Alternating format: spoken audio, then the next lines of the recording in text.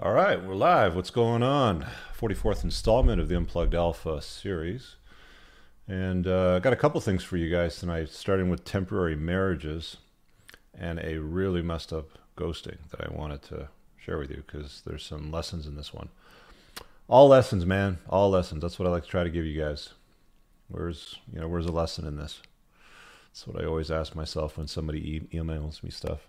So this was actually an email from a viewer.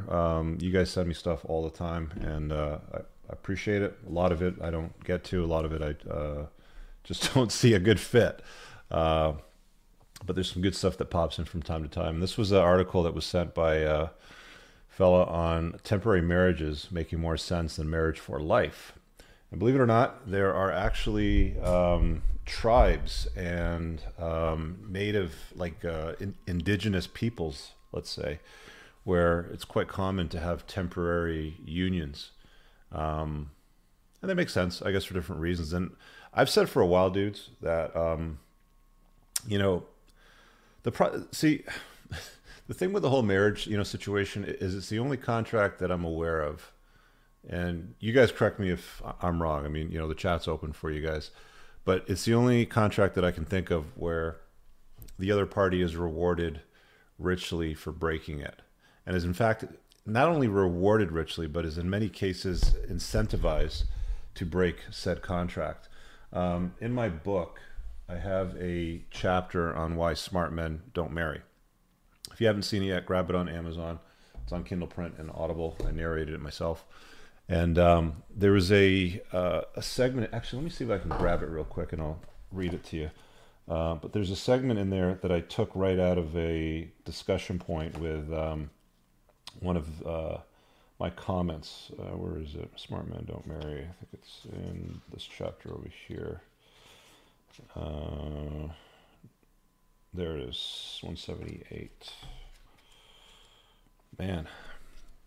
I've gone through the audiobook quite a few times now, and I need to fix a few things in it, but I haven't actually read the print copy yet, so it's kind of cool to go through these.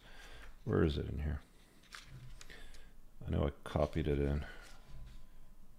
Oh, you know what? I might have put it in another chapter. It's going to take me a while to dig it up. But basically, what the distilled version was there was a woman that was having a conversation with a coworker, and she was married, and they were comparing notes, as women do. They often like to, hey, what's your life like, Barbara? Well, Becky, let me tell you all about it, sort of thing. And they were sort of sizing up what their financial lives were like. So one's married, they're both working, and the other one is single, as a single mom. And the single mom in the state that she was located in was actually earning more than they actually created this hilarious acronym, DINKS, double income, no kids, was where it started. But then obviously, people started getting divorced, with kids. But they were comparing these notes, and the divorced lady with kids earning like exact same job, like both these ladies were doing the exact same job, so they were earning the same income. The divorced lady, getting assistance from the government and from her ex, was earning more than the married couple. So there's an actual incentive to leave a family union and break up the household, take the kids, have them the vast majority of the time, and you will be richly rewarded. You will be paid more at the end of the day, is what was discovered. And I break down the details in a book, so you'd have to go through it. I'm sure some of you watching know exactly what I'm talking about. But yeah, that was a big eye-opener. And I've often said that, things like marriage, because you get rewarded for breaking that contract, and in many cases, depending on where you live, you're incentivized to do so. And you're incentivized to do so in such a way that it actually harms the father of your kids pretty drastically, if we're being honest. There's not a lot of guys that recover. Now, I had a conversation this afternoon with a bunch of guys in my group, and generally speaking, if you're well off to begin with and you're a smart guy, most guys after divorce end up with far more money once they just untie the knot, cut the ties, and pay their dues. They generally end up with far more money, but not everybody can achieve that level of success. So it's not something everybody can achieve. Again, there's a lot of guys I know that like go right down the rabbit hole of I'm never dealing with women again. I've learned my lesson. Hands are burned, and I'm in the camp where it's like, look, like women are awesome, they're fun, but I wouldn't recommend anybody to live in such a way that the state would view as a marriage.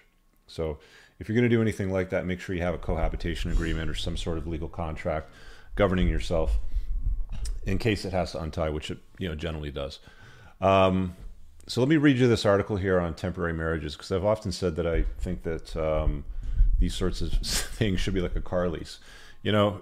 You get together and you have maybe like a 5-year lease. This is like a Western thing, obviously. So, when I say Western, I'm not talking like Western cowboy, but like a Western thing, like in the West, where if you have to sign a contract, a marriage contract, it's something like a 5-year lease. So if it doesn't work out at the end of the 5 years, you can just drop off the vehicle, no further obligations, as long as there's no dents in the door or anything like that. There's no scratches you have to deal with, or what do they call it? Excessive wear and tear if you ever leased a vehicle. And then you just kind of move on to the next vehicle. So let me throw this up on a screen and we'll hop into this. Yeah, Jerry says, I think they're all temporary. And they all are to some degree.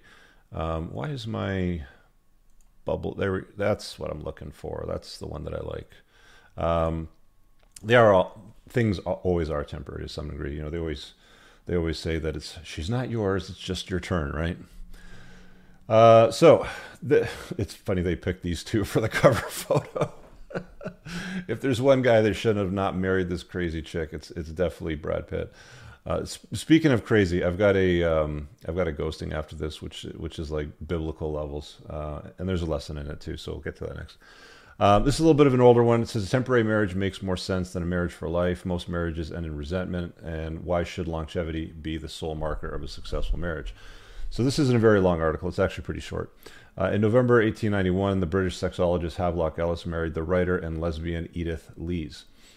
He was 32 and a virgin, and since he was impotent, they never consummated their union. After the honeymoon, the two lived separately in what he called an open marriage. The union lasted until Lee's death in 1916. This is not what most would consider a model marriage, but perhaps because of its unusualness, Ellis was able to introduce the idea that remains as radical and tantalizing today as it was in his time: trial marriages, in which he envisioned couples exploring a temporary union of varying levels of commitment that allowed them to have sex, access birth control, and have an easy divorce if desired, as long as no children were involved. That's where stuff gets complicated, right? For the most part, you can just untie the knot, give her half your stuff. Like, if you've been married long enough, a prenup's not really going to work. I mean, but generally speaking, if you don't have kids, she should stay employed and not quit her job. This is like a frame thing that we can talk about another time, but you get the point. Children void. The idea captured the minds of many progressives, including the British philosopher Bertrand Russell and the Denver judge and social reformer Ben B. Lindsay, who embraced the new economic and cultural freedoms of the post-Victorian era. While Ellis gave this type of temporary marriage a name, others had been talking about similar unions years before, including the German poet Johann von Goethe, I'm pronouncing that wrong obviously, who entertained the idea of his elective affinities in 1809, and the American paleontologist E.D. Cope, who wrote his book The Marriage Problem in 1888. In 1888, they're writing books about marriage problems. Could you imagine taking this dude from 1888, put him in a time machine and bring him over here today and let him see what marriages look like today? Just marinate on that for a second. And he's writing a book in 1888 called The Marriage Problem. I wonder what problems he was talking about at that time. That marriages should start with a 5-year contract. Sure, 5-year lease, same thing, right? That either spouse could end or renew with a further 10 to 15-year contract, and if all still went after that, a permanent contract. In 1888, they're dealing with basically car leases in marriages back then. That's interesting. In 1966, the American anthropologist Margaret Mead suggested a 2-step version of marriage, an individual commitment that would fit college students of limited means and could easily be dissolved or else converted into a parental commitment if they were ready and willing to take on the obligations of children. In 1971, the Maryland legislator Lena King Lee proposed a marriage contractual renewable bill so couples could annul or renew their marriage every 3 years. That's an interesting concept. In 2007, a German legislator proposed a 7-year contract. In 2010, a women's group in the Philippines proposed a 10-year marital contract. That's interesting because Philippines is a very conventional religious country. They don't generally believe in divorce, if I'm not mistaken, of the Filipinos that I know. And in 2011, Mexico City legislators suggested a reform to the civil code that would allow couples to decide on the length of their marital commitment with a minimum of 2 years. Well, it gives you a chance to, take it for a trial run, I guess, if that's what you're looking at. Anyway, clearly lifelong marriages was due for an overhaul, despite, I don't think marriages were lifelong only until recent history. There's a book by Stephanie Coontz, A History of Marriage. I've mentioned it before, and I reference it in my book as well. And marriage has never been about love or any of those things. It's always been about the acquisition of in-laws. And there was divorces for hundreds of years, or whatever you would have called them, hundreds or thousands of years, whether it's the idea of a divorce as it's known today, but unions would break up often. And they would have to deal with the assets, the kids, and stuff like that. And more often than not, the father actually maintained custody of the children, especially when they were a little bit older, 100% of the time. And a lot of these moms had to go back to their family, or they ended up working in a brothel or something like that. Despite all the talk, however, no laws were ever passed, and the idea of renewable marriages remained just that, an idea. But temporary marriage, see, I don't think that this would ever become anything. And I'll tell you why. Because we live in a female-first primary social order, and everything in law, in society, is built around the notion that we have to protect, women. Like, men are disposable. Men are the disposable sex. Women are the protected sex. So the reason why we've got to where we are today, where we have family legislation in almost all Western countries that is not particularly friendly to men or fathers, especially fathers more so than just men, is to protect the female-first primary social order. Even though, it shouldn't need any said protecting because, women's so strong and independent today, right? Anyway, but temporary marriages have been actually been successful practice for centuries among Peruvian Indians in the Andes, in 15th century Indonesia and ancient Japan, where the Islamic world and elsewhere. And it appears that we might be ready to put them in practice again. All right, let's see what they want to say here. In a recent survey, many millennials indicated they would be open to a beta marriage in which couples, I don't think that means like alpha or beta, it's like a trial, in which couples would commit to each other for a certain number of years. 2 years seemed to be the right amount, after which they would renegotiate or split, as Jessica Bennett wrote in Time magazine last year. While it wasn't a scientific survey, it points to a willingness to see marriages as something other than until death, which in fact it is not. In 2013, 40% of newlyweds had been married at least once before. I can't believe people do this like 2-3 times around. It's comical, because when you look at the stats, first-time marriage is 50% failure rate. Of the ones that stay together, only 13% in total indicate that they're still in love, and 3%, I believe it is, indicate that they're still in a state of bliss. So the vast majority of those that stay married are unhappily married, probably because they don't have better options, or they're too gross, or they don't have the money to split up, or I don't know, they're too plugged in, or whatever it happens to be.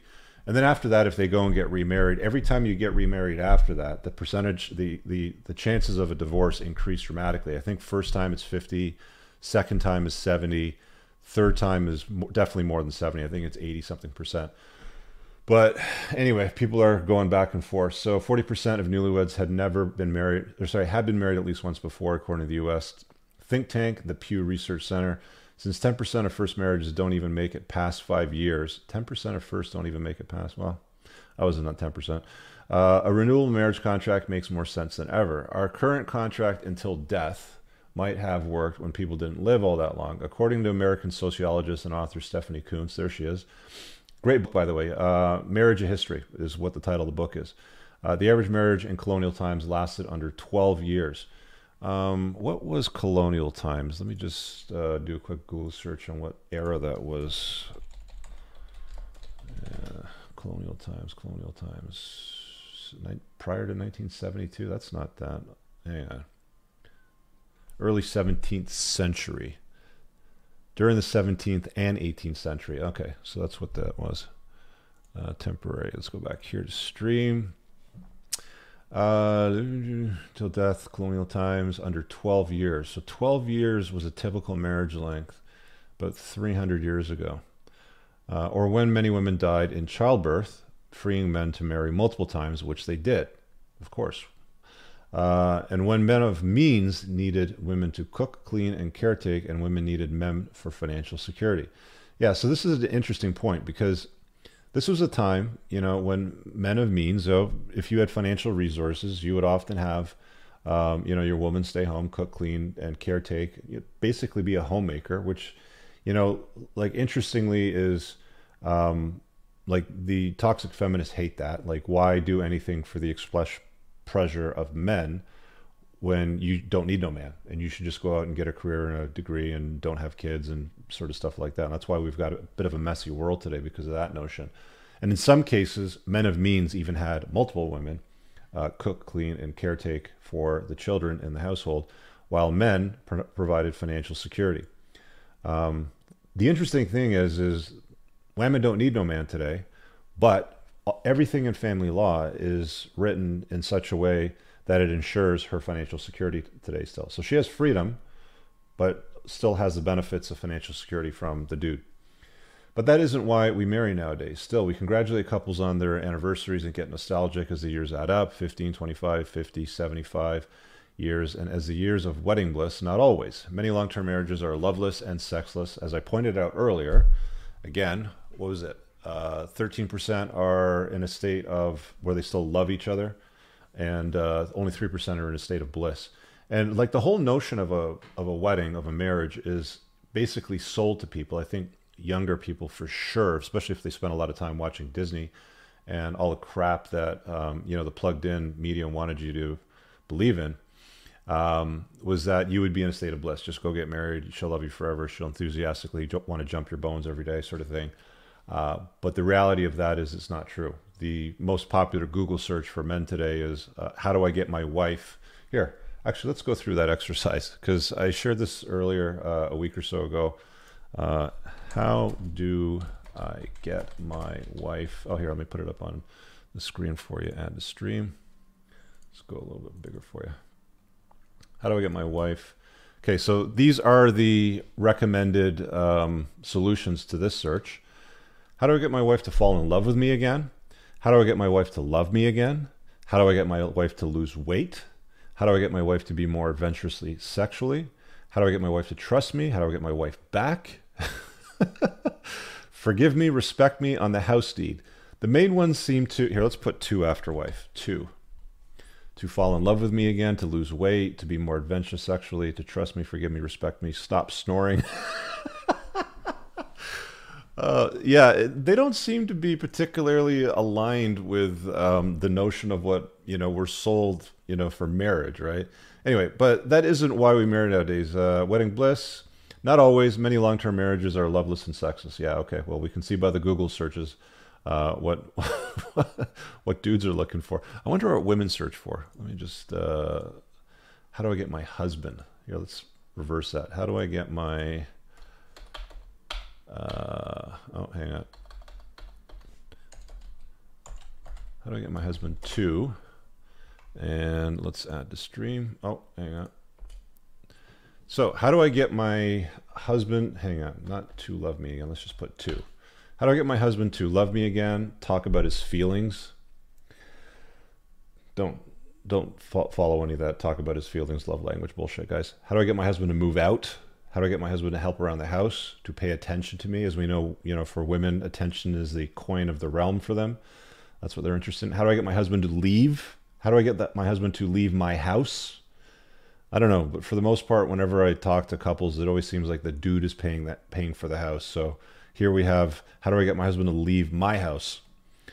Anyway, how do I get my husband to exercise, fall in love with me again? There's not a lot of, indications there that there's warm fuzziness, and it's tied in the same problems dudes have, and sometimes full of anger and resentment. But if they make it until a spouse dies, success. Anyway, this is almost over. Longevity alone shouldn't be the marker of a happy, healthy marriage. Rather than staying in marriages until death, renewable marriages should allow partners to tweak their marriage contract accordingly, Or agree. Could you imagine, like, after 3 years, you're like, you know what? I think we want to, tweak this arrangement because I'm not getting Hummers anymore, and she's put on a little bit too much weight, and then she comes at you with, oh, he needs to pay for this, or he needs to do more of this around the house, or something like that. Then you're getting down to the point of negotiating desire, which only leads to resentment down the road. Turns into a train wreck. Tweak their marital contracts, or agree that it's beyond tweaking and end it without a shock or drama of a contentious divorce or lingering doubts about what went wrong. And as the late Nobel Prize-winning economist Gary S. Becker noted, if every couple had to personalize their marital contract based on what they consider important, there would be no more societal stigma of judgment over what is essentially private decisions. If society is truly concerned about the decline in marriage, perhaps it's time to rethink until death. It's not to rethink. See, I'll tell you what the solution is here, guys. It's not to rethink until death or, putting in terms. That would just give a guy an out in case things go sideways, in case, she blimps up and, packs on maximum density, in case she turns into a psychopath and you can't untie the knot unless you go through you got to jump through all the hoops to make that sort of thing happen. Like, it would have some benefit to men, generally speaking. But honestly, if you want to see an increase or an incline in marriages, have women, return to more feminine roles, men, return to more masculine roles. Stop trying to feminize men. Stop trying to masculinize women. Men lead. Men have authority of the household. That's another big part too. Is for since the dawn of time, basically, when men and women were getting together and having kids and forming families and doing all this stuff, was men were always at the head of the household. They always had the authority. They had responsibility to the family to protect, provide, feed, fight off the saber-toothed tigers and all that stuff. But along with those responsibilities came the authority to make decisions and to make calls. Today, men don't have authority anymore. So you want to see an improvement in marriage rates and, like anything that ties into that, stop the pussification of the West is what it boils down to. But nobody wants to hear that. It's like, oh, that's misogyny. That's you just want to go back in a time machine. I don't care. You could do whatever you want. It really doesn't affect me because I've structured my life in such a way that I avoid these nightmares. And you can too. I mean, I talk a lot about that in my book, obviously, and a lot of these other podcast episodes, but you get the point. Anyway, and grooms to be truly want to be happy, then it's time for them to take responsibility for defining their goals and expectations in a renewable contract and stating out loud on paper, I choose you again, as often as they mean it. How about all the ladies get together and take off their pink pussy hats and go down to Parliament Hill and start marching on bureaucrats and policymakers and letting them know that the guys that they love, that they want to be with, that they want to have their babies, are not marrying them because of hostile family laws. And to at least start with making family law more balanced. Looks like Vicky Larson is the author of this one.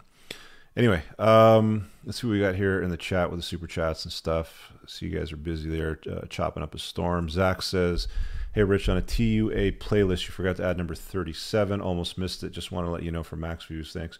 Yeah, I think I might have had to either relabel one or maybe there was one I had to update. I'm not sure, but I'll have a look. Number 37. Got Chris Moff's in the chat with Jaron. So Sam says, hey, Rich, do you think solo weddings will become mainstream? They're already pretty mainstream right now. So let me show you what Sam's talking about here. Let me just pull up an article because I'm sure one will come up. Woman marries herself. I don't see guys doing this. I only see women do this. Like, this is how narcissistic they are. Add to stream. And this is actually a hilarious title. Look at this chick. She's got the tats, the tailor-made titties right off the shelf with the tan line coming out the top and everything with the flowers. So it says, model Chris... I'll close this. It says, model Chris married herself back in September of this year. Woman who married herself is now divorcing herself after meeting someone else. Oh, could you, imagine marrying yourself, taking pictures like this of your solo wedding, and then divorcing yourself because you're not happy with yourself because you found someone else. Anyway, I'm not going to read that article. You guys can pull up stuff like that and dig it up, but there's loads of examples of women marrying themselves. Let me see if there's any of men marrying themselves. I don't think that exists. Let's see here. Just replace woman with man. Let's see what comes up. No, actually, it does happen. Man marries himself after fiance breaks up with him. Brazilian man marries himself after fiance breaks off. Man marries himself after fiance breaks. Oh, this is all the same guy. No, it's not as common as women. When you do the woman search, there's way more that show up. But yeah, it looks like some of these beta-ass dudes do it too. Kingsley says, in the UK, it is seen weird being like me as a 27-year-old man with investments, and a lot of people see it. To a lot of people, it seems absurd to not want that normal life.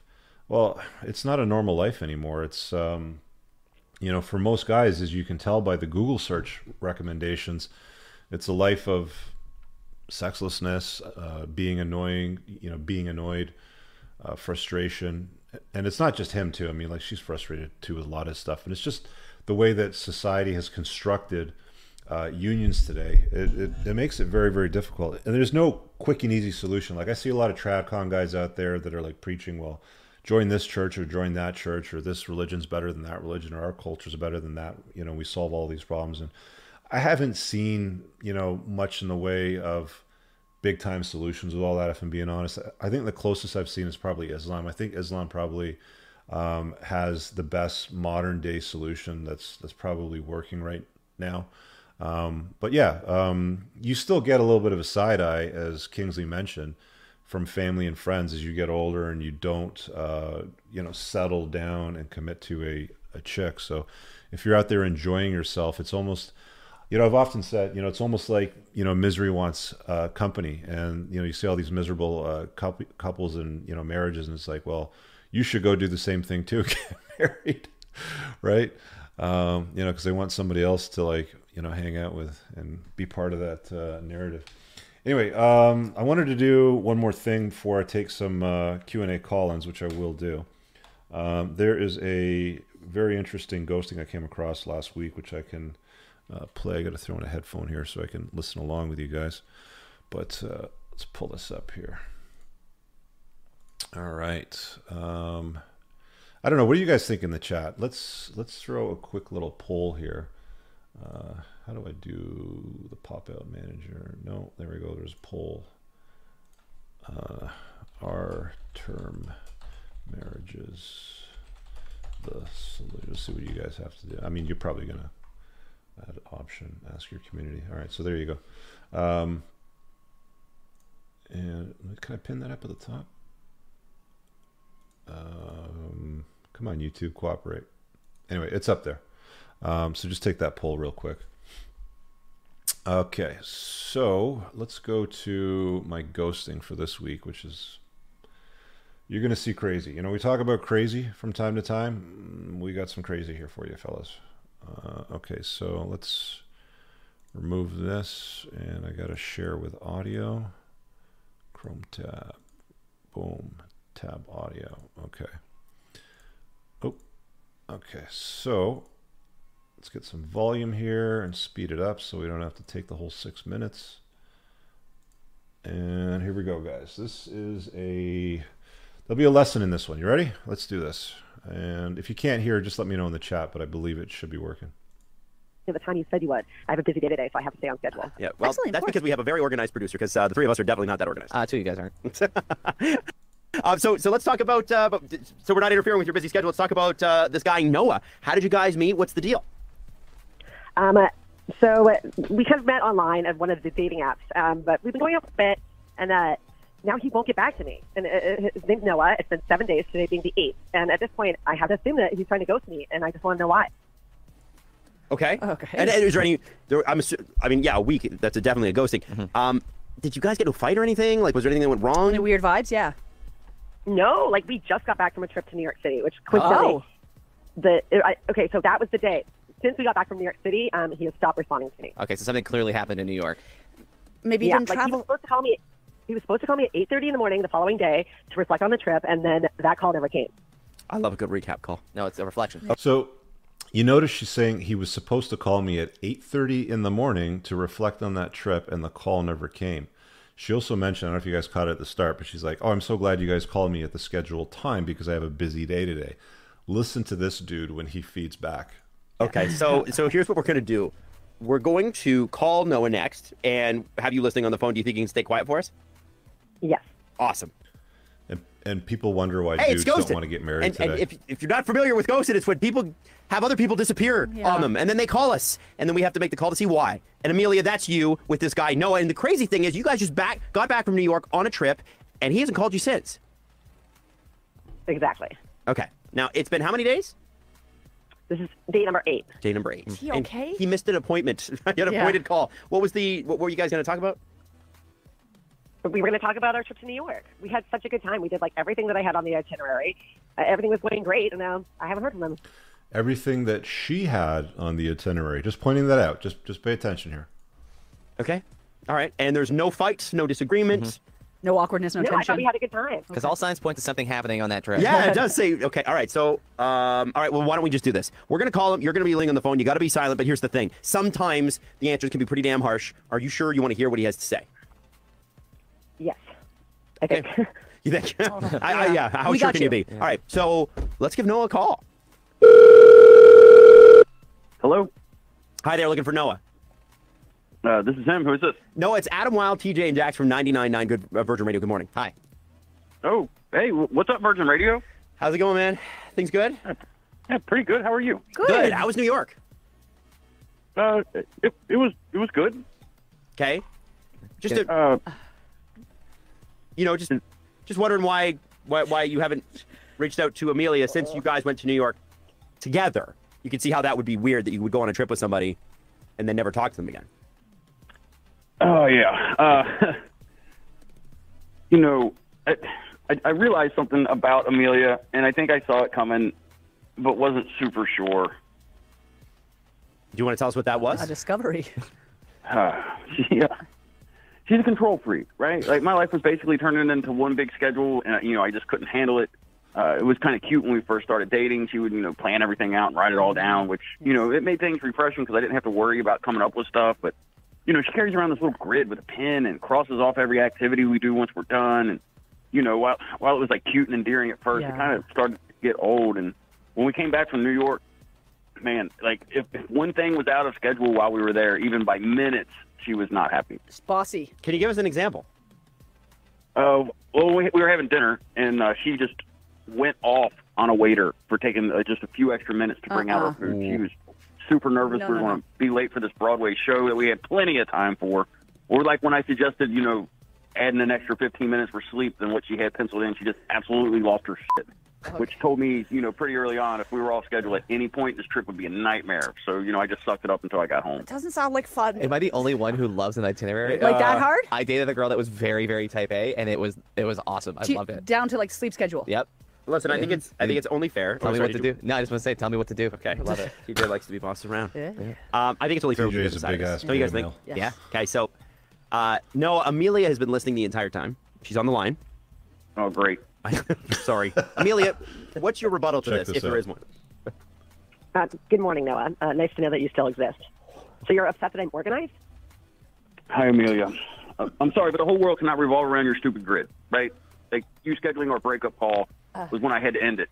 So when we got back, I told her, hey, I'll call you when I get home. And then she pulls out her schedule like, I don't have that in the schedule. You can call tomorrow at 8:30 in the morning. No, And that's when I was just like, nah, done. Well, I did not see this coming. Are you writing? What are you writing? Yeah, what are you putting? She's writing a new grid. That's exactly what she's doing, which is something I would love to just take and shred to pieces. Everybody has their thing. Everybody has their things. So I'm gonna. But my grade in my life no longer reference you. Virgin, the time I allotted for this call has gone past 5 minutes, so I have to go now. But okay. Sounds thank like you for your efforts. all right. Okay. Well, thank you. Thank you. both. The time that I allotted for this call is done now, so I have to go, she says.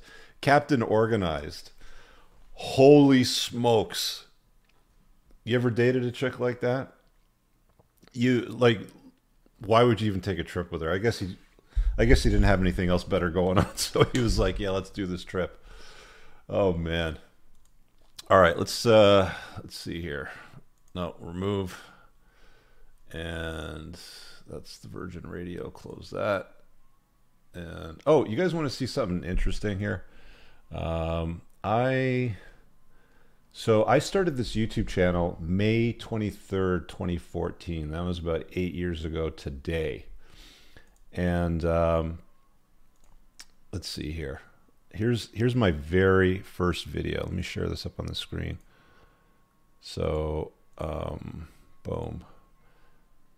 So this is the very first one. My buddy Brad and his 2011 Dodge Ram, and we're driving back after doing some mountain biking from a men's retreat. Look at the color of my beard in that picture. Look how much I've aged for you guys, delivering all this information.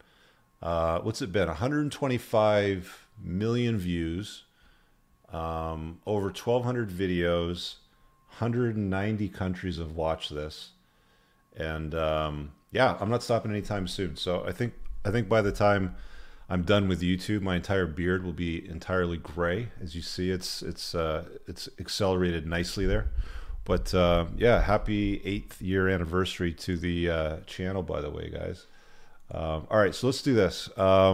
Let's get the here we go, invite link, copy and drop that in the live chat and get you guys to come on in and ask your questions. So open Q&A.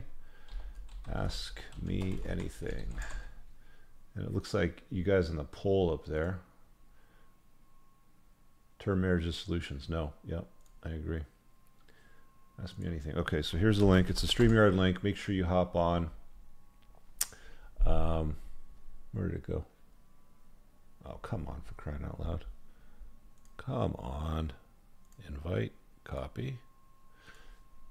Let's try this again. Open.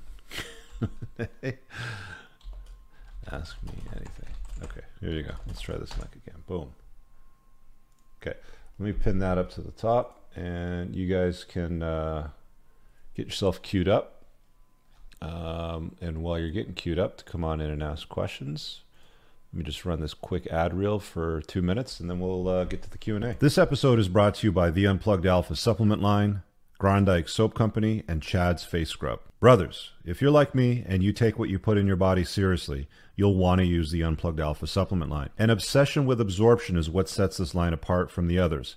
You want to make sure you absorb as much of the supplements as possible so you don't end up peeing out expensive urine. My supplement line is made in the United States from the highest quality domestic ingredients, and unlike cheap supplements from China and plastic bottles, mine ship in dark glass bottles to keep your supplements fresher, longer, and won't seep endocrine disrupting plastics into your supplements. Nothing is a hard tablet. Everything is an easily digested bioavailable capsule. You can filter all products by their various categories, including testosterone support, estrogen metabolism, fat burning, immune health, sleep support, and performance. Visit theunpluggedalpha.com/shop and use the subscribe and save option to get 10% off your supplement orders, or just use coupon code ALPHA10 for 10% off a one-time order to try it out. Men, I use Tactical Soap and God of War beard oil every day. Tactical Soap is a handmade product made in the United States from ingredients you can actually pronounce, not conventional endocrine-lowering toiletry chemicals. Both the soap and beard oils are infused with bioidentical pheromones that are designed by a clinical psychologist and pheromone expert to maximize attractiveness to the opposite sex. Visit coopersoap.com and get 10% off your order today. Gentlemen, my go-to face scrub to keep this manly face clean and clear is Chad's. Again, it's incredibly important to me to only use products with all natural ingredients without nasty chemicals that disrupt male hormone levels or convert to estrogen in your body. And unlike watery scrubs that slip between your fingers, this thick face scrub with black lava sand gives you powerful results in one go. Visit getchads.com and you'll be redirected to the Amazon store. You'll get 10% off when you use coupon code GetChads10. You can find all the links I've just mentioned pinned below in the top YouTube comment. If you want to learn more about why I endorse these natural products to my audience, search on my YouTube channel for an episode I did with Dr. Anthony J titled Playing to Win number 21, How Estrogenics Make You Fat, Sick, and Infertile with Dr. Anthony J. Let's get on with the show.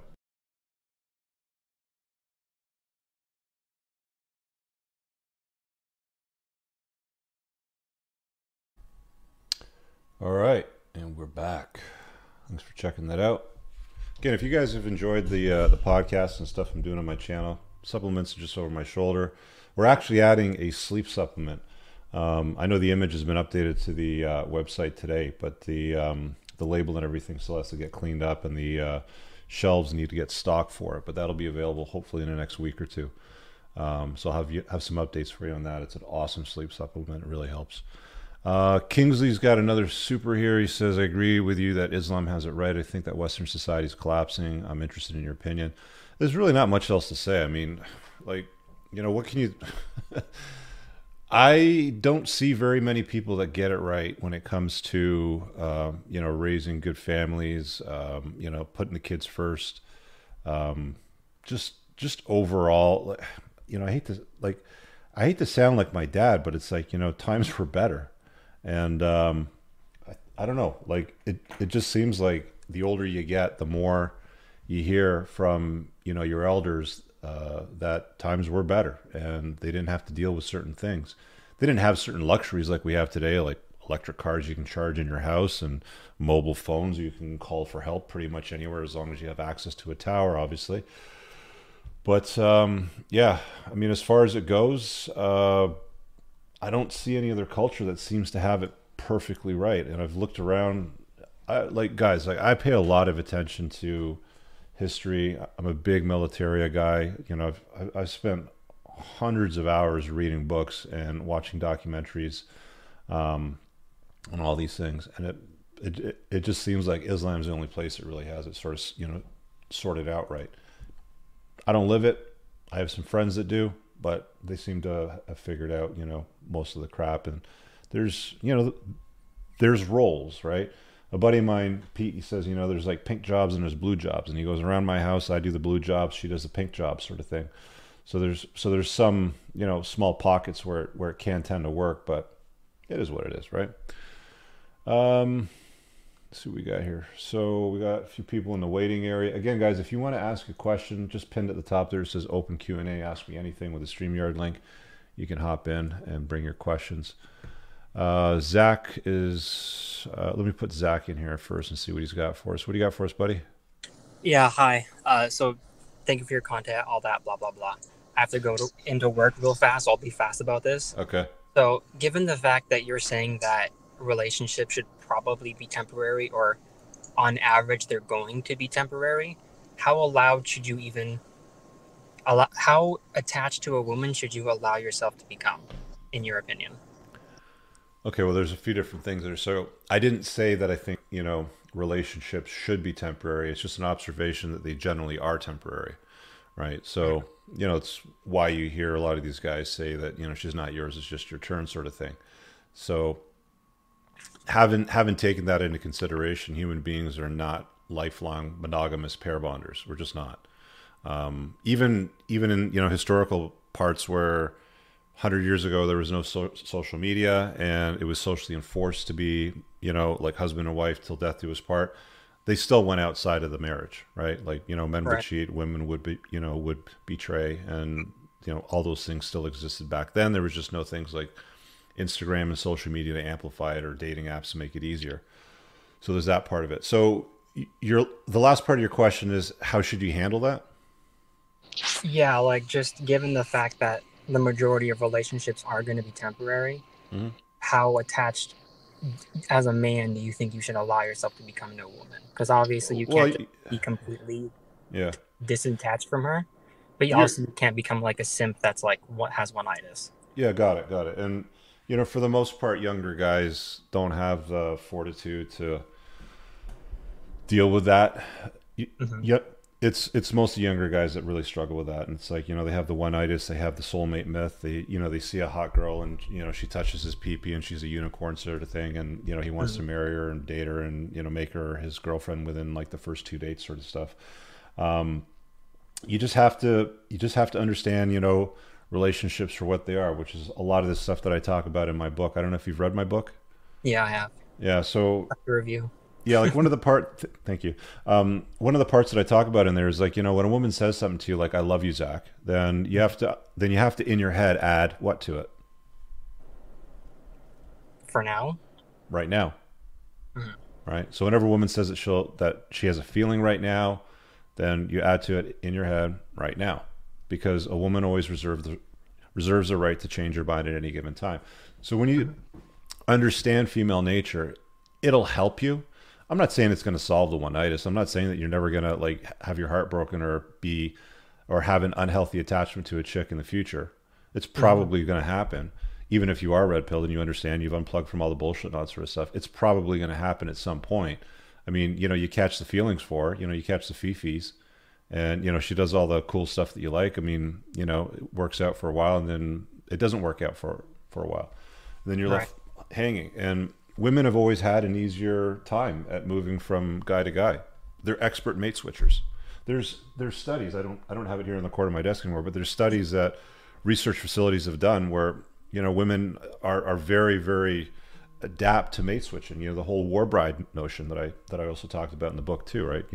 War brides have been studied for a long time.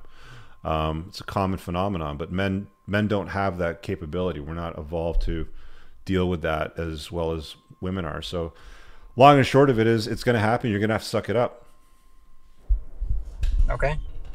Right. Thank you. I mean, I can try to unplug the hell out of you and red pill you till the sun goes down and comes up tomorrow. But at the end of it all, if you don't, if you haven't gone through the reps, if you haven't gone through the chaos, if you haven't dealt with it, if you haven't seen female nature for what it truly is once, twice, 3 times, then you're gonna have a hard time dealing with it, right? So it's just a matter of time. How old are you right now? 21. All right, I'll let you get back to work, but I'll keep talking. I mean, like, you can watch the rest of it, but it's just one of those things that you have to adjust to. Okay. All right, man. Well, thank you for your time. Appreciate it. Yeah, it's like there's no quick and easy solution, guys. It's just like, women are going to betray you. It's it's a fact of life. It's just going to happen. You're going to be shocked to realize that she's not sugar and spice and all things nice.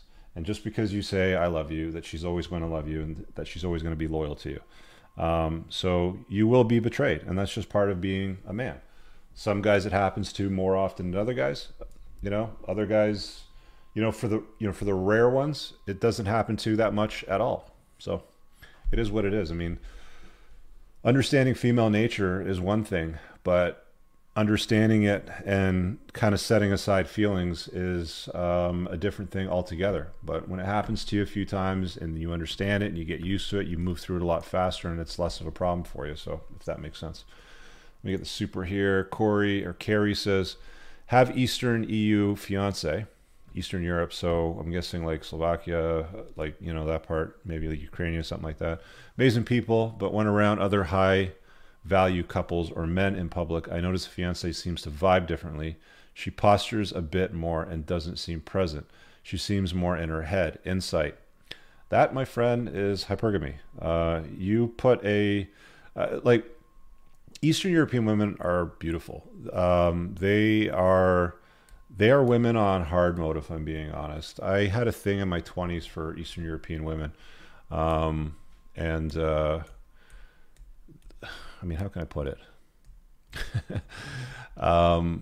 Beautiful, fun, but they are hypergamy turbocharged. I'll put it that way.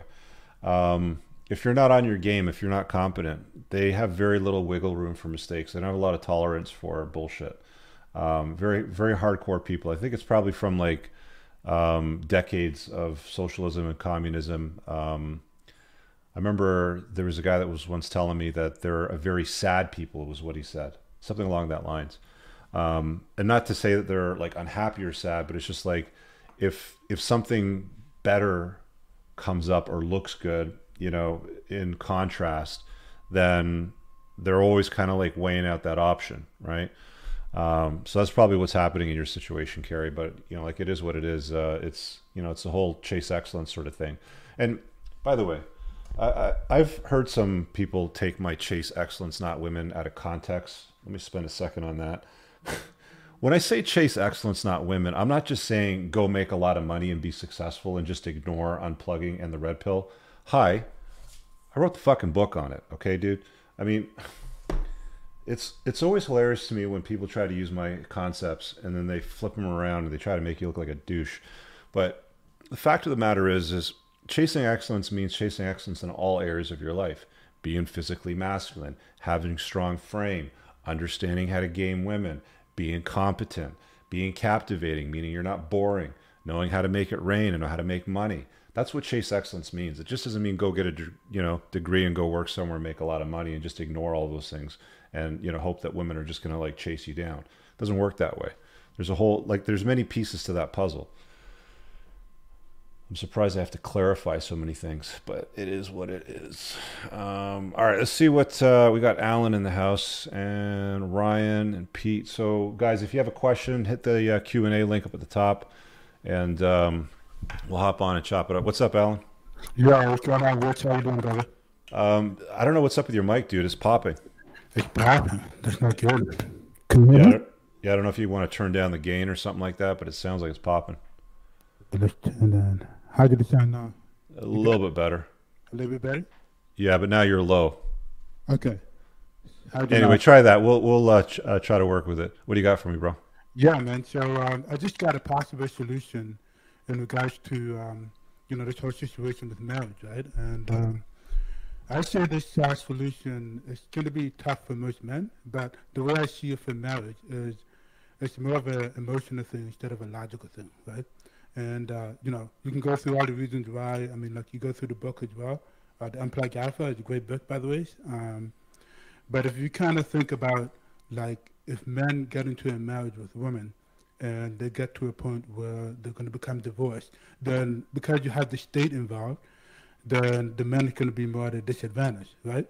So, I gotta stop you for a sec, Alan, because your mic's not good and people in the live chat are commenting on it. Can I get you to get like right to the point so I can sort of feedback on it?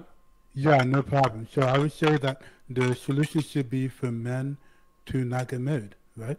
I know that sounds crazy, but I mean, if men going to continue to line themselves up to go into the slaughterhouse, then this whole cycle is just going to continue, right? Gotcha. And yeah, and the idea simply is that if men can understand, and they don't have to, like, why do men have to go through the process of, a bad divorce and a bad relationship? Yeah, we're on the same page. I'm just going to stop you and pull you up because the microphone's like sounding awful. So let me just pull you out. I know you're in the waiting area so that you can listen, but I'll just comment on that. That's basically what I concluded in my book. And there's a chapter in my book on why smart men don't marry for that reason. I'm not saying don't have kids. I'm not saying don't involve yourself with a woman. What I'm saying is don't live in such a way that you expose yourself unnecessarily to the state imposing its beliefs and will on you and what happens to your wealth. Some guys don't care. Some guys will just say, you know what? It's my religion. It's my culture. My family wants it. I understand everything that you're saying, Rich, and I agree. I am going to march into the slaughterhouse with my eyes wide open, and I know what I'm getting into. And I'm okay with giving up half my shit. I've had guys, like on calls that are 7-8 figure dudes. Like if you're worth $40-50 million and you have to give away 25 of that, you still got $25 million. You're easily turning what you've got plus whatever you've got going on in your business, and you'll be fine 10, 12 years, 15 years down the road. You'll be just fine. You'll be wealthier than what you were when you started. There's absolutely no question about it. But for the average guy out there, the salary guy that went to university, has a piece of paper on the wall framed in mahogany with little letters after his name, and he's an engineer, a scientist, he's a doctor, he's a lawyer, he's making decent money, and he's probably got some student loan debt. It's not a wise path, if we can just put it that way. And if you don't know what I'm talking about, get my book if you haven't read it and dive into the chapter on red flags, or sorry, not the red flags, on marriage, so that you get your head wrapped around the said slaughterhouse that you walk into. Let's see here. Sam says, what are your thoughts on a bachelor tax? So let's just assume that there is a bachelor tax in Parliament being discussed into legislation. What would they tax you for? They would charge you more money for not getting married. Like, I'm already at the top of the income scale. I'm already paying the top tax rate. I already pay taxes on fuel that I drive in my fast cars. I already pay taxes on everything else out there, property taxes, tax on this, tax on that. There's a tax on a tax sometimes.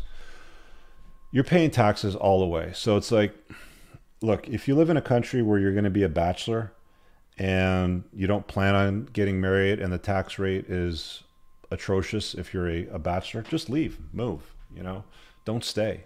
Go to where you're going to be treated far better. It's not that complex in my view anyway. Vinicus says, come to Brazil and marry here. We have 3 types of marriage. One is a total separation of assets. And if you take 50% custody, not difficult, you don't pay child support. It's pretty much the same thing here. You don't pay child support if you've got shared custody, if you make about the same amount of money. Now, I don't know what it's like in Brazil, but if one person, let's say the husband makes $200,000 a year and the wife makes $50,000 a year, then there's an equalization payment, right, for the custody, even if you are 50-50. But it is what it is. I mean, like, you'd want your kids to be taken care of, I would imagine, just not in such a way where you get raped. And now, what I mean by that is if it typically costs, I don't know, $750 a month for food, clothing, extracurriculars, but the tax tables say you have to pay $4,000 a month. That's basically a bachelor tax. That's basically a form of taxation. And, that's how most places work, unfortunately. You're not going to change that. Let's see what Brandon's got for us here in the house. He's in the waiting area. All right, brother, what's up? Oh, thanks for having me, man. Long time watcher. I'm glad to be here. So basically, my question really doesn't revolve necessarily around the question that you brought up in the discussion tonight, which I do find interesting. But I recently made a career change into sales after working as an engineer out of college for the last 7 months. In the last 2 months, I've made like 40,000 in sales, which is like really, really great for me. And I'm excited about that. And I moved back to my parents' house just to have that job kind of in the area that I live. I'm just kind of wondering, because once I get to that point where I want to move out of this current area that I'm in, my parents' house, and I kind of wonder, should I be looking to rent out a place and keep stacking up money to maybe invest, or should I be looking to invest in rental properties in the current market? I just don't know a lot of people. Where do you live? I live outside of Philadelphia. So if you're in a hot housing market where people are moving to, where there's immigration, like Texas, for example, that's a good place to, acquire doors and real estate. Same thing with Florida, right? Like, there's people migrating from shit states to better states. There's even people migrating from Canada to some of the states as well. So, yeah. I mean, if you can find yourself in a scenario where you're in a state where there's mass migration and there's year-over-year growth. Like, I was talking to a buddy of mine who does real estate in Texas. He has a book actually on Amazon on the subject today, and he said that the growth is 20% year over year. Right? Like, that's huge. That's insane. Yeah. So, I mean, if you're in a market like that, then I would say, yeah, definitely, get some doors and start renting them out. And, you're making the money, set yourself up. Just make sure you don't lose it to a chick because you make a bad decision later on down the road, a few years down the road, because she touches your pee-pee and she smells nice, right? Oh, that's no, definitely not making those mistakes. I haven't had the misfortune of having that happen before, and definitely willing to learn from other mistakes and not give away my money. But yeah, I guess that's kind of my question: just how to leverage money effectively. Just a lot of my age are in that slave mindset of just get a job and keep grinding. And how old are you, man? 23. Yeah, get out of your parents' house. Yeah, I don't want to be here. I plan to leave at August, the latest, maybe even sooner. Yeah, do it. Just, yeah. Best thing you'll ever do in your early 20s is get your own place, dude. It's awesome. Yeah. It's awesome. Do it. All right? Appreciate it, man. See you, man. Yeah, as long as you have money and you can take care of yourself. And you know what? Like, even if you can't, get a roommate. Like, honestly, like, have a cool friend move in. Have an awesome roommate. Just get your own place. Like, like, there's very few cases where I would, suggest staying with your parents when you're a young man, right? Greg, let me grab your super chat here. Question regarding how to unnumb yourself and be optimistic to someone who is truly a good partner. Ideally, super chat will be easier for me to explain. So you're in the house. What's up, Yasu Tikanis? Yeah. Hey. So I've been married, divorced. I've dated around. Dated younger girls.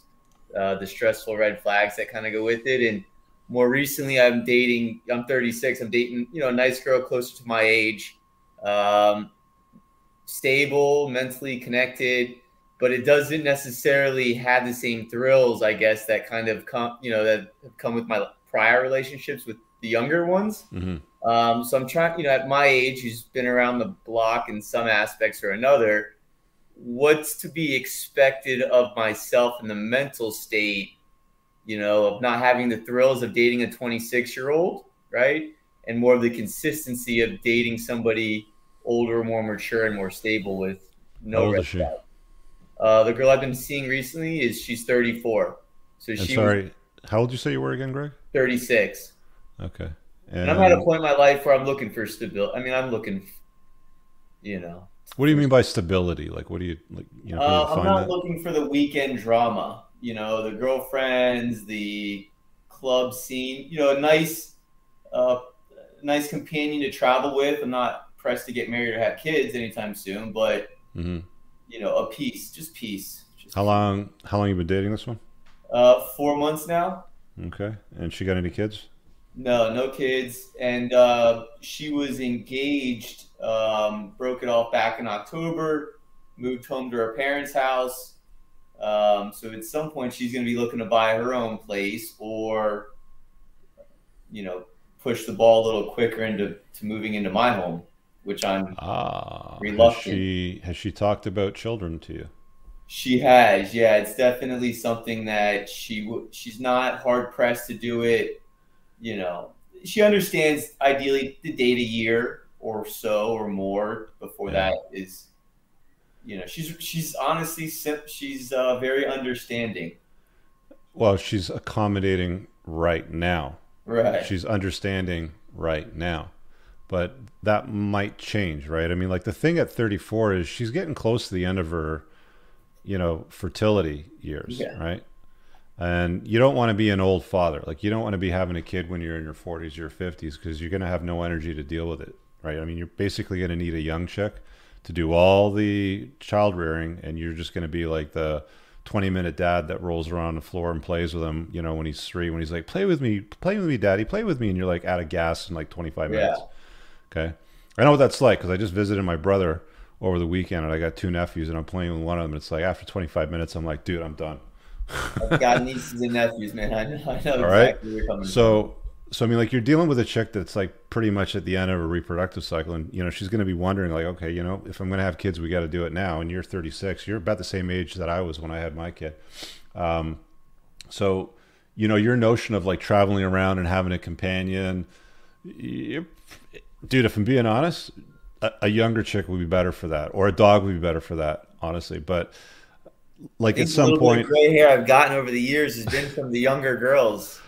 Why do they stress you out? It's just a different. You work, you date them along the way. They start to mature. It's like a double-edged sword. You're out having fun with them one weekend, and then Monday through Friday, you're trying to focus on work while they still want to go out and have fun. There's lots of younger women that don't want to go out partying. I live in South Florida. I mean, Fort Lauderdale, Miami. You're not finding any there?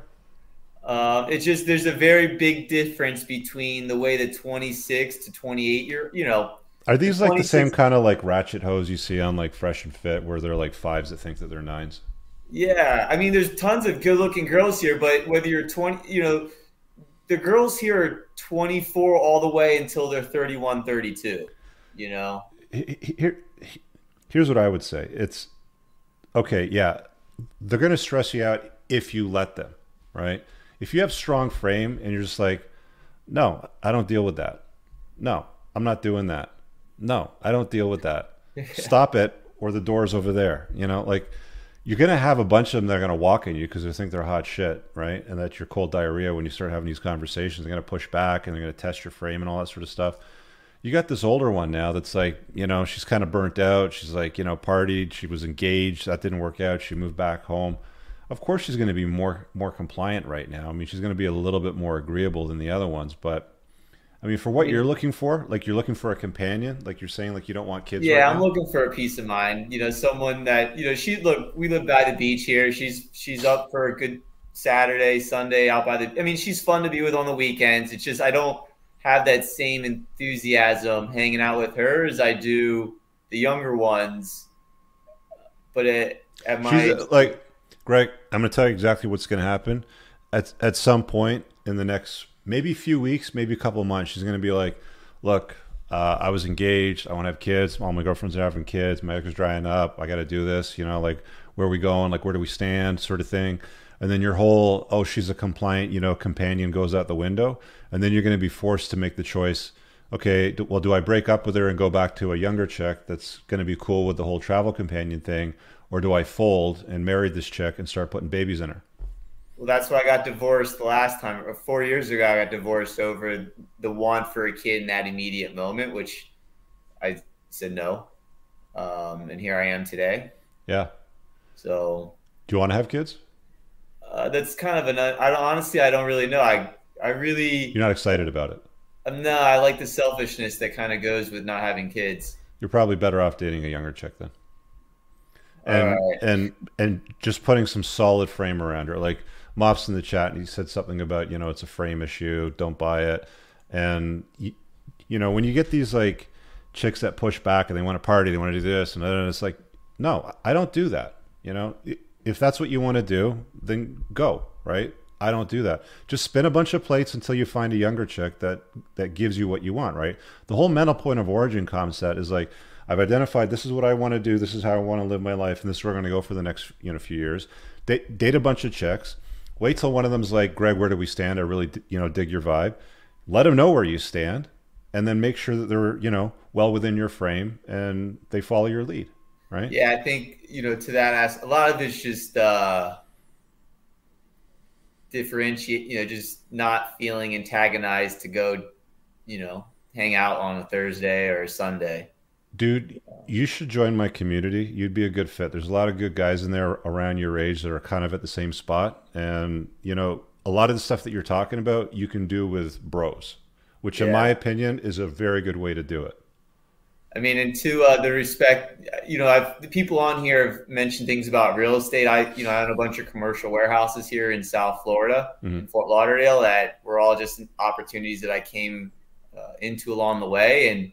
And, anyone that, real estate is certainly one of the best things that I could advise somebody to invest their time in. Yeah, well, you're in a great market for it too, right? Yeah, it won't slow down here for a little bit. But I appreciate your time, man. I'm going to all right, bud.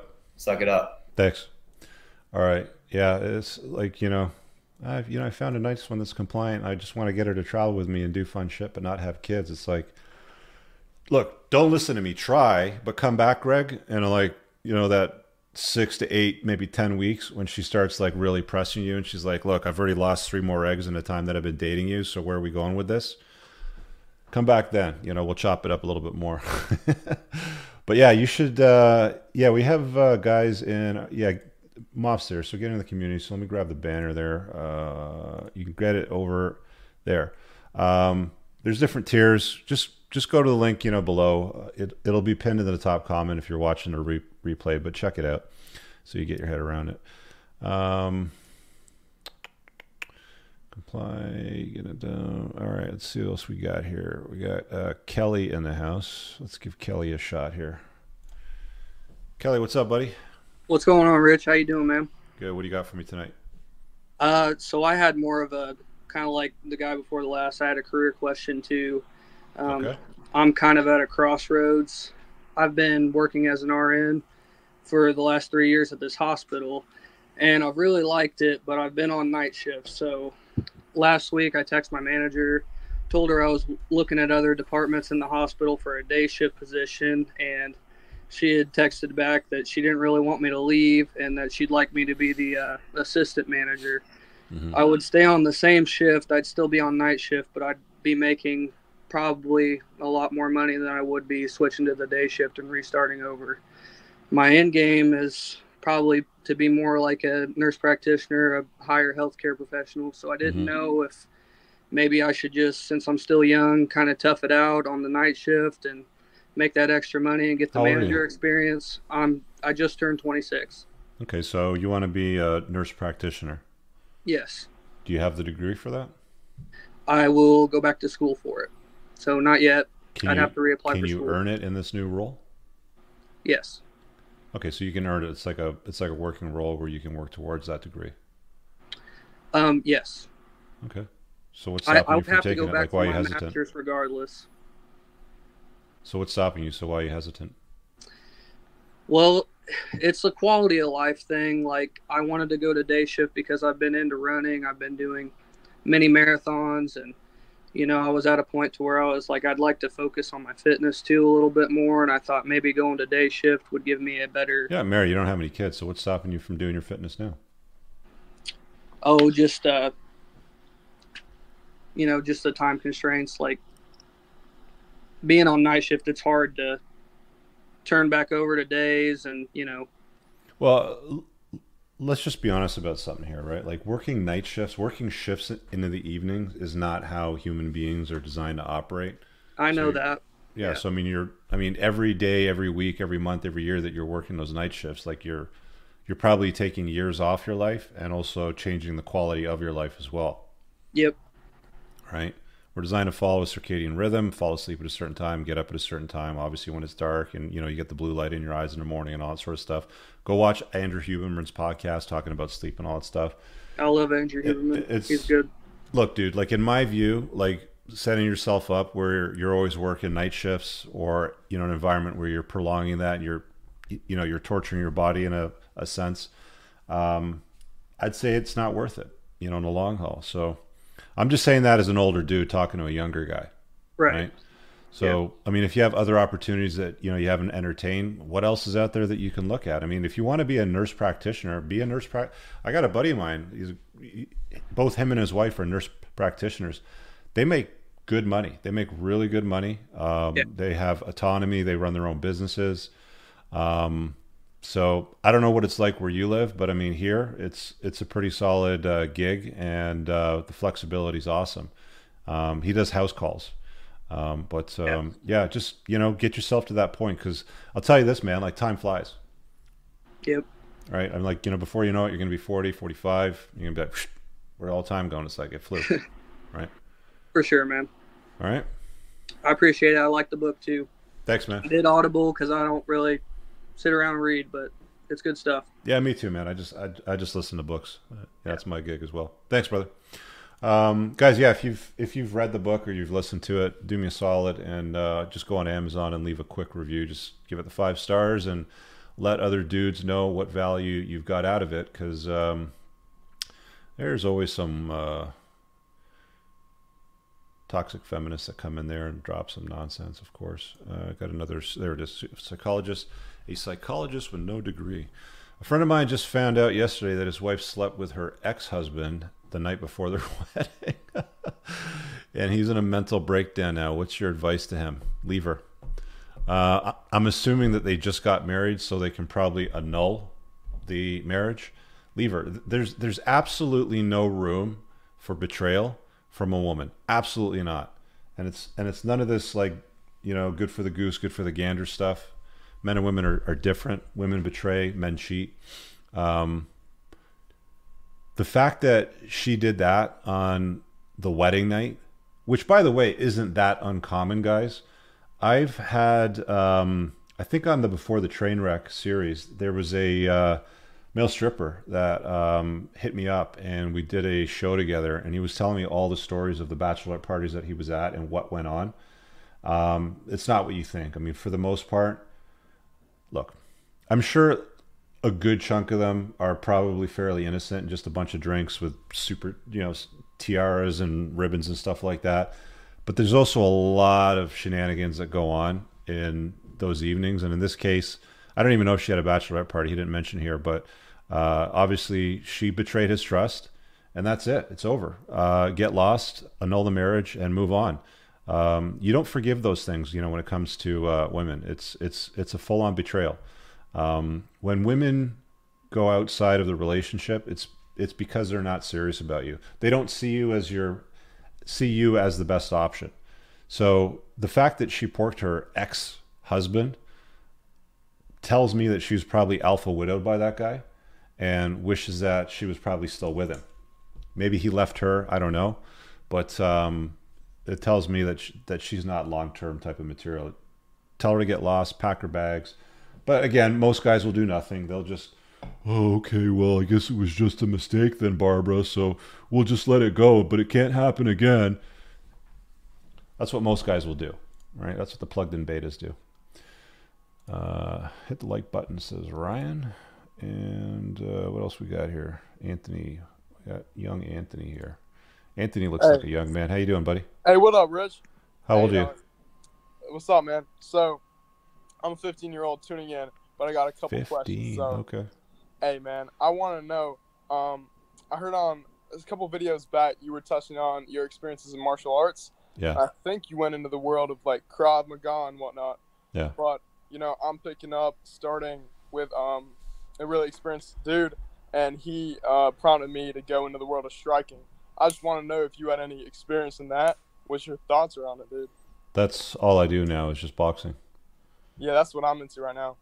Look, Krav is good for dealing with knife attacks, gun disarms, any number of things. They're very fast and effective and swift movements, but it's going to take you years to get good at it. Like I did probably a year, maybe 10, 11 months of Krav, and I enjoyed it. But the thing that I was missing when I was doing it was like, I want to know how to knock somebody the fuck out. For right? sure. So like doing some damage to somebody's body feels a lot better than going through like knife disarms and gun disarms, movements. I'm sure I could still, remember them and go through most of them. But I like the exercise. I like the cardio, training. I like the striking exercises. It just feels good. So that's my take on it. But I always tell guys to try out a bunch of stuff and then just do whatever you want, man. Like if you like rolling, you want to do jiu-jitsu, you like Muay Thai, you like kickboxing, just do whatever you like. But one of the things that I think that every guy should at least get into for a bit is, some striking skills. You have to know how to punch. That's a fundamental, man.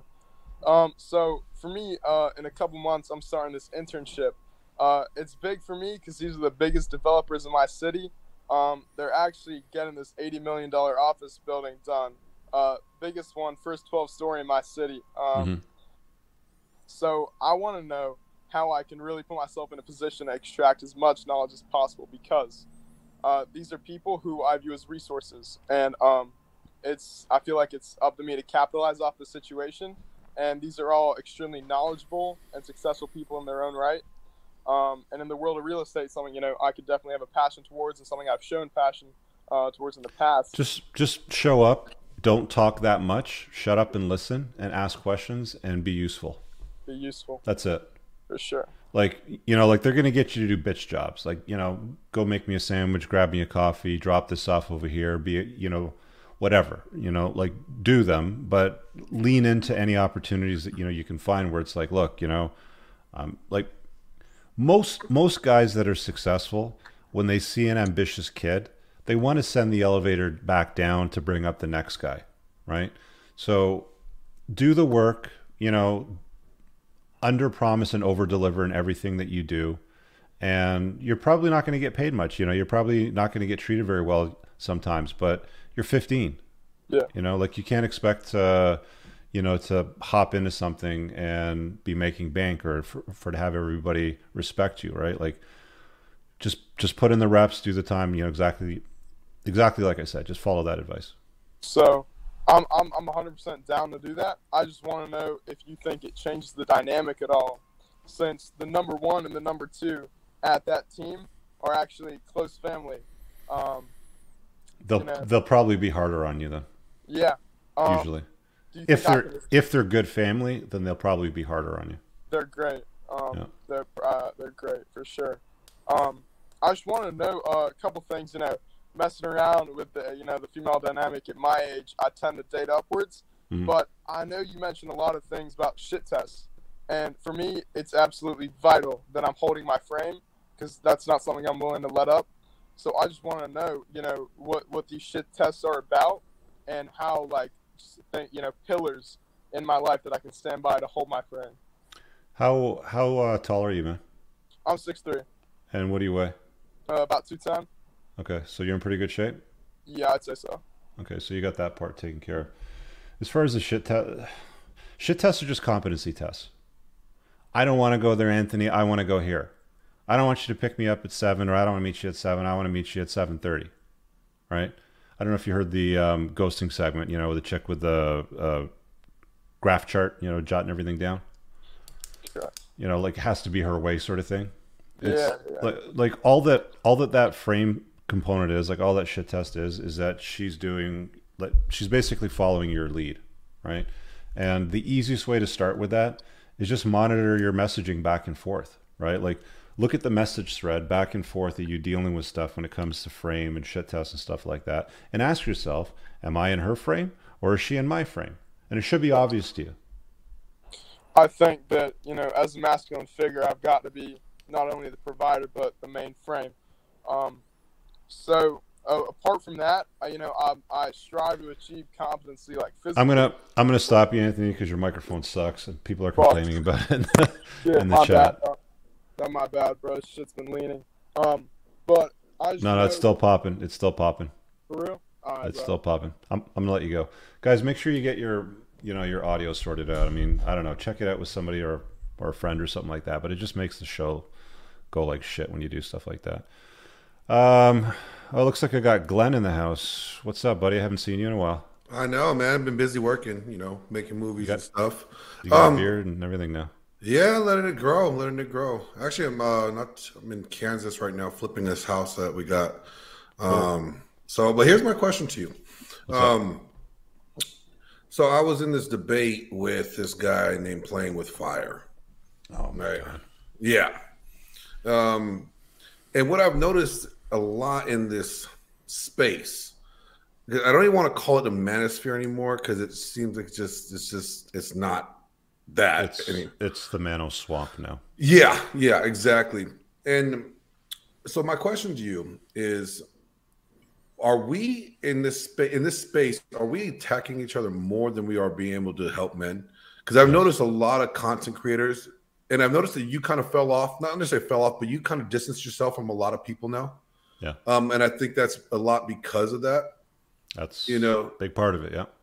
How would you navigate collaborating then? You don't. Okay. I don't need to. Yeah. Right? Like there's no upside to it dealing with people like that. Yeah. So I just distance myself. Like, come hang out with us, do this show, go to this event, do this conference. I'm good. No, I'm good on my own. Thank you very much for asking. Nice to talk to you, but I'm fine. Thank you. Now, here's another question. Here's a lighter question. So who won that boxing match between you and Paul? You know what? Paul is a formidable combatant for sure. I mean, if he has a weapon or a knife, he will fuck you up big time. Did you have the reach? I had the reach. He doesn't have the reach. I got a few shots in. He got a few shots in. I would call it a draw. I'm sure he would probably agree that it was probably a draw. Yeah, because when I had met up with him at MLD's thing in San Diego, I was kind of expecting him to be a little taller. Yeah, but he's a good guy. Yeah, I like Paul. Yeah, he's a good guy. Just so you know that I think I sent you the script that I worked on for Mind Dates. It's like a red pill comedy dating app movie. Mm-hmm. Mainly it's about guys having frame. So I will send you the revisions if I haven't sent them to you yet, just for you to look over and kind of just take a glance at. I'm trying to bring a lot of the good content creators on there. I've connected with Savo, and me and him are working on some things together. Who's Savo? Kevin Savo.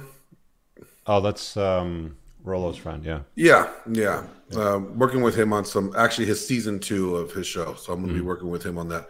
But I wanted you to read it over because I took a lot of the Unplugged Alpha material and the 9-Iron rules from Rollo and kind of like meshed them up in between my own interpretation of them to kind of put it out there in a comedy. So I'll say this. So semi-interested, not really, just because of the Mano Swamp. But if it makes sense for me, then then I'll talk to you. But I just have no time right now to read scripts or anything like that. Like I'm swamped with what I got going on.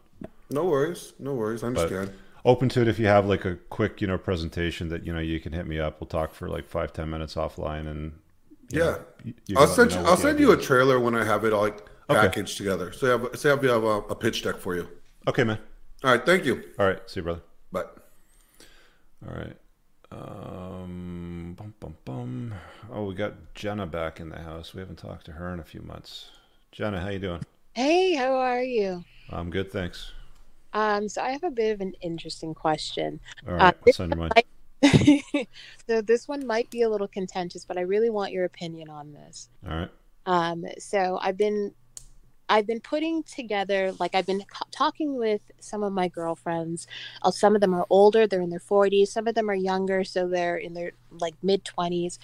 And what I'm noticing is more and more, they're just turning away from even getting into relationships. They're not interested in dating. They're not even interested. Some of them are actually not even interested in men anymore. So they're kind of going the other way. Some of them are just kind of going, you know what? I can't be bothered with this. I just want to travel and I'll get a dog. So, and then when I started looking at some of the content that was online, I started kind of noticing that the conversations were more, not that you do it, but more about either bashing women or criticizing women or talking about how fat women are, which I do believe is a problem. But there wasn't a lot of talk about romance. There wasn't a lot of talk about how to be an interesting person, how to be sexually seductive to a woman, how to be appealing to a woman, how to actually have relationships. And when I tried talking to a guy friend of mine who said he wanted to get better at having relationships with women, and I tried to give him some pointers, said men don't need advice from women about women. Okay. So what my question is, if men don't need advice from women about how to deal with women and what women like and what actually turns women on, and they can only get that advice from men, and women can only get advice on men from other men because advice from other women is not valid, where exactly are women in the conversation when it comes to heterosexual relationships between men and women? You've said a lot of things and you've asked quite a few questions in that statement. Look, so let's start with this. So why are your friends not wanting to date guys? You said they're somewhere in their 20s and early 30s? Some go as late as into their mid 40s, and they're all, with the exception of one or two that are kind of the blue-haired, whatever people. They are smoke shows because we all kind of have the same lifestyle: Pilates, exercising, boxing. We're very much, we like our looks, right? So, are they career women or like boss girls? They're not really boss girls. They're boss. Here's the thing: they're boss girls because they have to be. They're boss girls because the men aren't stepping up to the challenge. So, for example, so let me just stop you for a sec. So you're saying men aren't stepping up to the challenge in one breath, but in a prior breath, you're also saying that, these guys aren't romantic or they don't know how to, like romance women, sort of thing. And it's like, I have a problem with that because guys that subscribe to like the soulmate myth and like the whole Lance romance stuff, like I'll tell you, like when I went out on my first date with my first girlfriend, I can't remember if somebody told me this or I saw it in some stupid magazine that somebody handed me, but it was like, at the start of the date, you got to give her this color flower. And at the end of the date, you got to give her this flower. And it means this, that, and the other thing. And we've all tried that stuff. Well, not we've all, but I'm just kind of, speaking for myself. But the guys that are in my tribe, the guys that get it, the guys that have like plentiful access and are the mate selectors when it comes to dating, they get it and they know that stuff doesn't work. And they know that the stuff that I talk about does work. And it's not like we're ice cold or anything like that. I mean, if you were to ask my chick, she would say none of those things. But it's just having a solid leadership frame. And the problem that a lot of women have today, these women that are like, they have to be boss girls in their career to do what they're doing and they don't want to deal with men, is that they're not able or willing to enter a man's frame and comply. That right? may I just I do disagree with that. We all kind of have very traditional values, and when I say we all just kind of work because we have to, it's just because we're girls. We like certain kinds of shoes. We like eating at certain restaurants. So you have Got to it, yeah. work to maintain that. Just a personal standard. What we're finding is a lot of the guys, like even when you go on dates with these guys, and a lot of the guys are coming from the internet, they can't form sentences. They can't have basic conversation. A lot of them don't read. A lot of them have no interest, no hobbies, don't go to the gym. If they do go to the gym, that's Right. literally all they do. So why are they going out with them then? Well, it's They're one of basically going out with losers. well, that's the thing. Like, it gets to the point where you don't really realize that these people are like that until you kind of go on the first date, or even after the first conversation, you're like, okay, might be something here. But what is happening more and more is that there seems to be this kind of contentiousness when it comes to pleasing and satisfying the other person. And I'm seeing it more on the men's side. Men seem to think that every single woman is out to get them. If you're pretty, then you obviously don't have any money. You are trying to take advantage of him, so you don't have anything of your own. What city do you and your friends live in? We're in your city. Oh, Toronto. Well, Toronto's a big ass city, and there's a lot of weird ass people in there. I'll be honest with you. I did a lot of dating down there. Look, here's what I'm seeing a lot of, right? From the guy's perspective, and Moff just hit on it in the chat. You can blame feminism for pretty much all of that. Is that women have been told to go and chase the degree. They don't need no man. Go and work, and then they hear all these songs about being a hashtag boss girl and bad bitch and all that kind of stuff. And let's be honest, Jenna. You get together with them, and they're like, "Yeah, I want bad bitch," and all that sort of thing. And it's like, we don't need no man. So it's like, okay, well, when you start from that position, then even I, with the game that I have, dealing with a chick like that on a date, if I were to tell her, something like, I don't know, I'll meet you at 8:00 at this place, and she's like, oh, well, that's too far, or I'm not going to go there, or why not on this date? And then she starts giving me a hard time. I have zero patience for any of that. It's like, no, that's what that's what we're doing, and you're going to be there, and when you show up, you're going to wear that black dress I told you to from that picture. Right? And I want you to wiggle a little bit when you walk in too, right? So you kind of play with them a little bit, you kind of tease them a little bit, but you make sure that they're following your lead. And what you'll find with a lot of these women, or guys find, guys like me anyway, is they'll find that they don't want to comply. They want a strong masculine dude. And you called in months ago and we were talking about Yellowstone, like the Caseys and the Rips, right? Like you and your girlfriends probably watch a show and you probably drool over Casey and Rip, right? Right? Yeah, fair enough.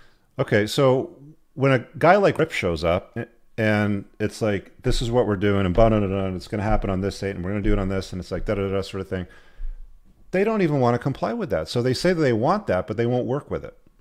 That right? I do disagree, because I have actually dated men like Rip. The only reason that the relationship didn't work out is just because of distance. We ended up moving apart. But men like that, when you are... I see the women that you're talking about, Jenna, though. I've dated them. I see them when I go out, and these chicks are like, they think that they're the bomb. They're 30s, 40s, whatever. They work out, they do yoga, Pilates, exactly like, you described, right? And they're jacked. They got shoulders and abs and all this sort of stuff. But do they know how to cook? Do they know how to please a guy? Do they know how to be pleasant and agreeable? Yes. This isn't just about, in all honesty. Then the problem is that they're picking losers, is what it boils down to. Okay. I mean, if they're hanging out with guys that don't know how to conversation or haven't read a book in 10 years or something like that, then they're picking losers, right? Don't date losers. It's as simple as that. Oh, I want to date the good-looking guy then, but he's going to cheat on me. Oh, well. What are you going to do? A guy with options might happen to have a couple of plates spinning right now too. And then are you guys okay with the women having options as well? Absolutely not. Okay. What's good for the goose is not good for the gander. If she's going to date me and then she's like, hey, Rich, where do we stand? I really dig your vibe, blah, blah, blah, and all that sort of stuff. Cool. But we're not going to poison the well. You need to be exclusive. Whether I choose to be exclusive to her or not is entirely up to me at that time. Monogamy is a choice for men, and it cannot be enforced on them, right? So in some cases, some of these, you know, bad bitches that are all like, oh, you can't just find a guy and I'm just going to switch over to the other side and deal with girls or get a dog or whatever, you know, like that's their solution. Then look, guys that are high value, that are top shelf, that are willing to be monogamous, that choose it, you know, with a good girl, you better treat him like a god. I'm telling you right now, because guys like that are rare. It's oh my gosh. I honestly wish that I could have this conversation a little longer. I know I have to go, but it's the reality that I'm seeing is very, very different. Okay. I'll tell you what.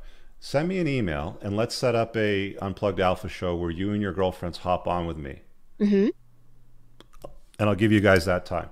All right? I wonder if Bethany would be up for that. Okay, yeah, sure. Okay. All right, great. Let's do it. All right, thanks a lot. Talk to you. Bye. All right, and Moff and Jaren are on after the show, so if you guys want to hop on with them, you can come on to stereo. Yeah, like, listen, I get this from, where is it? I just triggered the whole internet. Yeah. You know, I get this from, you know, women all the time, like, oh, it's this and that, da-da-da. It's like, all right, look, let's get on a longer form call and let's dive right into all of it, right? But for now, we're going to wrap up. We've done the 90 minutes. We got Moff on stereo with Jaren, so just download the app. You can hop on with him. Apologies to the guys in the waiting area, but again, if you have a question live, get in the show early, guys, and make sure you got your notifications on so that you don't miss the opportunity to hop in the Q&A. You can always do a private consult with me. I know my rate isn't bargain basement, but that's the area that I deal in. So if you want to do a free sesh, hop on one of the live shows, come in early, or you can book me privately. The link will be pinned below. What do we got going on this week? Got a few things to release. I'm going to probably do a solo show on Playing to Win on Thursday. But yeah, follow up with Moff and Jaren, and I hope you guys have an awesome night. So it's going to